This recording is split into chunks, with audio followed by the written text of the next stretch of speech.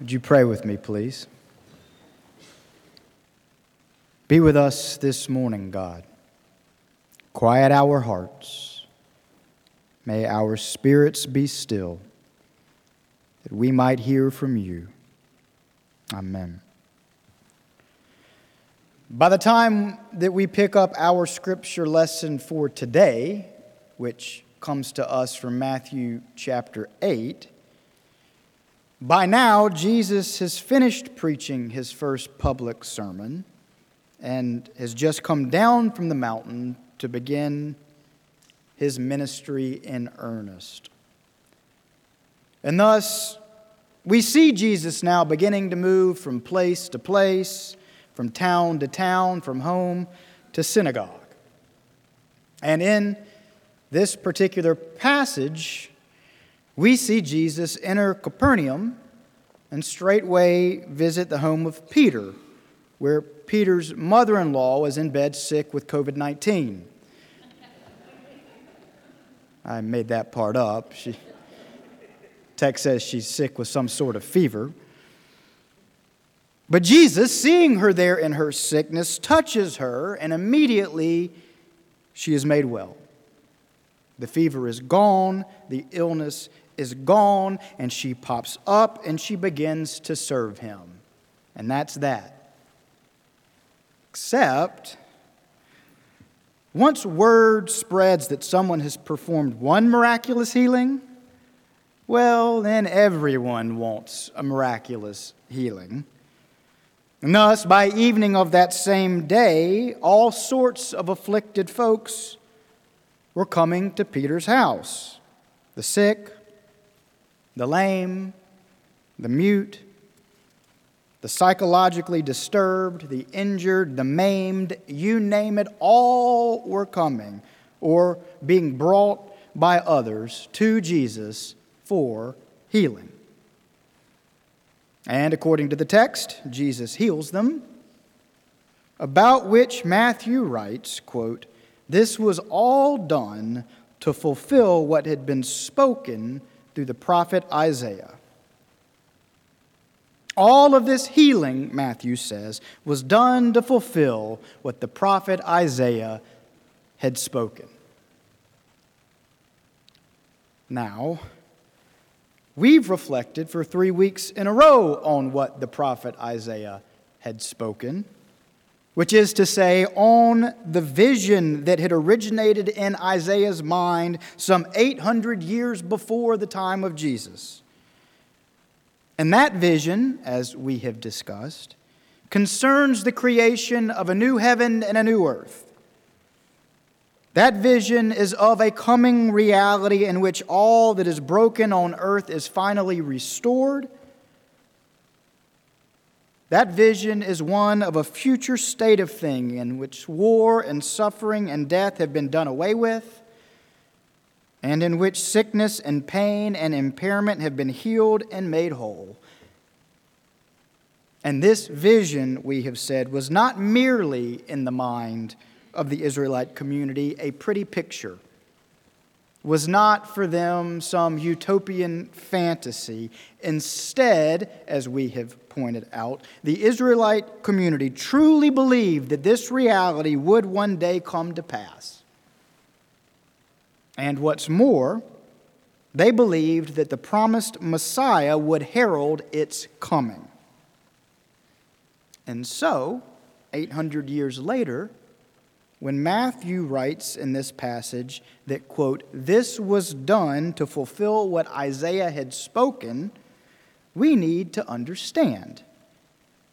Matthew does not mean that these specific healings were done to fulfill one specific prophecy, as if these acts of healing were one among many things Jesus needed to check off of his prophecy-fulfilled checklist.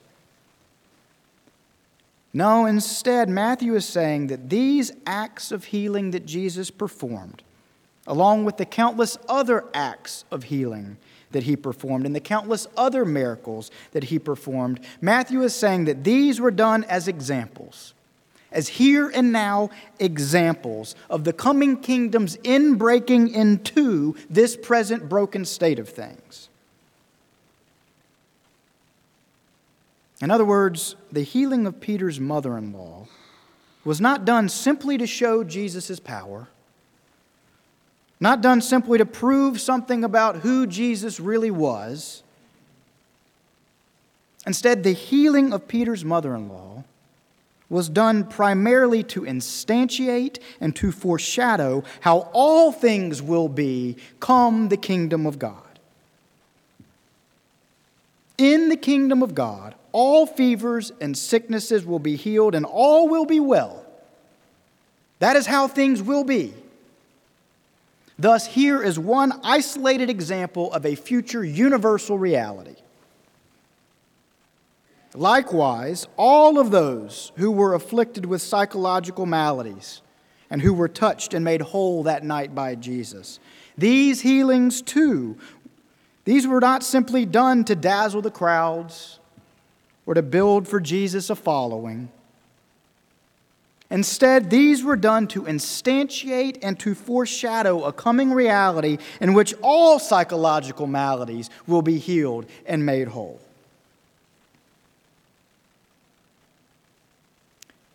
You see, the point here is an enormously important point.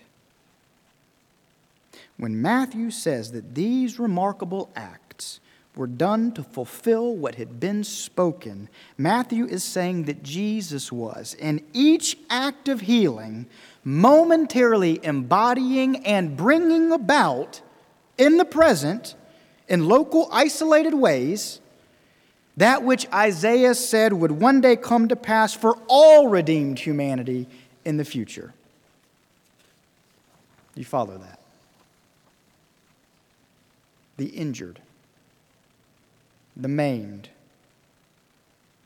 all of these healed forever in the coming kingdom of God. Here's an illustration to help underscore the point. At our house right now, there are a few daffodils that, due to the warmer weather we've recently been experiencing, have just begun to bloom. Now, come the fullness of spring, we will have an abundance of daffodils. We always do. But for now, there are just a couple that have begun to peek through. And just the other day, as we were backing out of our driveway, Whit said to me, "Daddy, look at the flowers." To which I said, "Yeah, buddy, aren't they beautiful?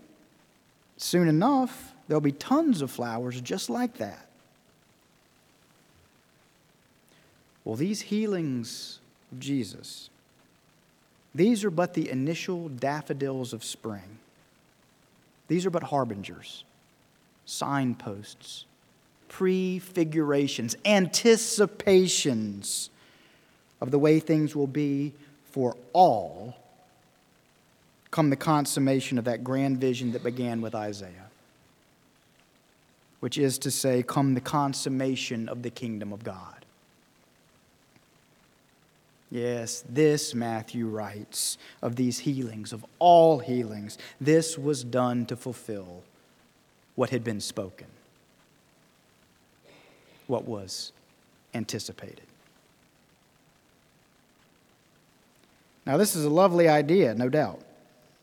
And the sooner that we understand that Jesus' miracles, and so much more than that, that Jesus' entire life, death, and resurrection were not performed in order to prove how powerful Jesus was or to help demonstrate he really was, in fact, God, but that instead all was done to, in his singular person, embody the vision that had long before been cast by the Israelite prophets concerning what God has in store for the world's future. Well, the sooner we understand that, the better.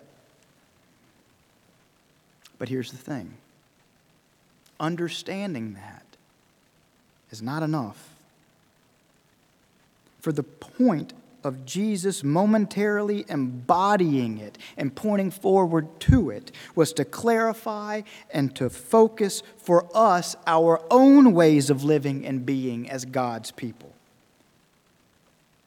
Greater things even than these will you do, Jesus said to his disciples as he announced to them the coming of the Holy Spirit and their vocation as his followers. Greater things even than these that you've seen me do will you do. And he meant that. And what's more, and what's to the point of this sermon, dear family, he means it still. That vision of a just world, that vision of a peaceful world, that vision of a healed world, that vision of a world restored. We, like Jesus, through the power of the Holy Spirit, are called today to, in small, local, isolated ways, instantiate and anticipate that coming reality. Greater things even than these will and can we do. Sure, we can't bring forth all the daffodils of spring. That's for God to do. And make no mistake, God in the fullness of time will do it. But we can, through the power of the Holy Spirit, help aid a flower to blossom here and there in spring anticipation. Which is to say, if someone we know is sick, we can help them access medicine or care or counsel. Just as if someone we know is psychologically afflicted and suffering, we can help them find resources and support and professional care. Likewise, we can advocate for fairer policies in this world and for more just living arrangements. We can provide food for the hungry, and we can welcome the stranger so that he or she doesn't feel so isolated and alone. Yes, dear family, we can wipe tears from the eyes of a grieving friend. We can literally do that. And we can lend resurrection hope to someone wandering in the valley of the shadow of death. For make no mistake, dear family, the kingdom of God is indeed coming. And soon and very soon, God's eternal spring will prevail. Isaiah's vision will come to pass. The words of the prophet will be fulfilled. And the things that Jesus said and did are signposts and prefigurations of that truth. And all thanks be to God that they are. But that being said, greater things even than these, said Jesus, will we do and ought we to be doing as signposts and prefigurations of that coming kingdom.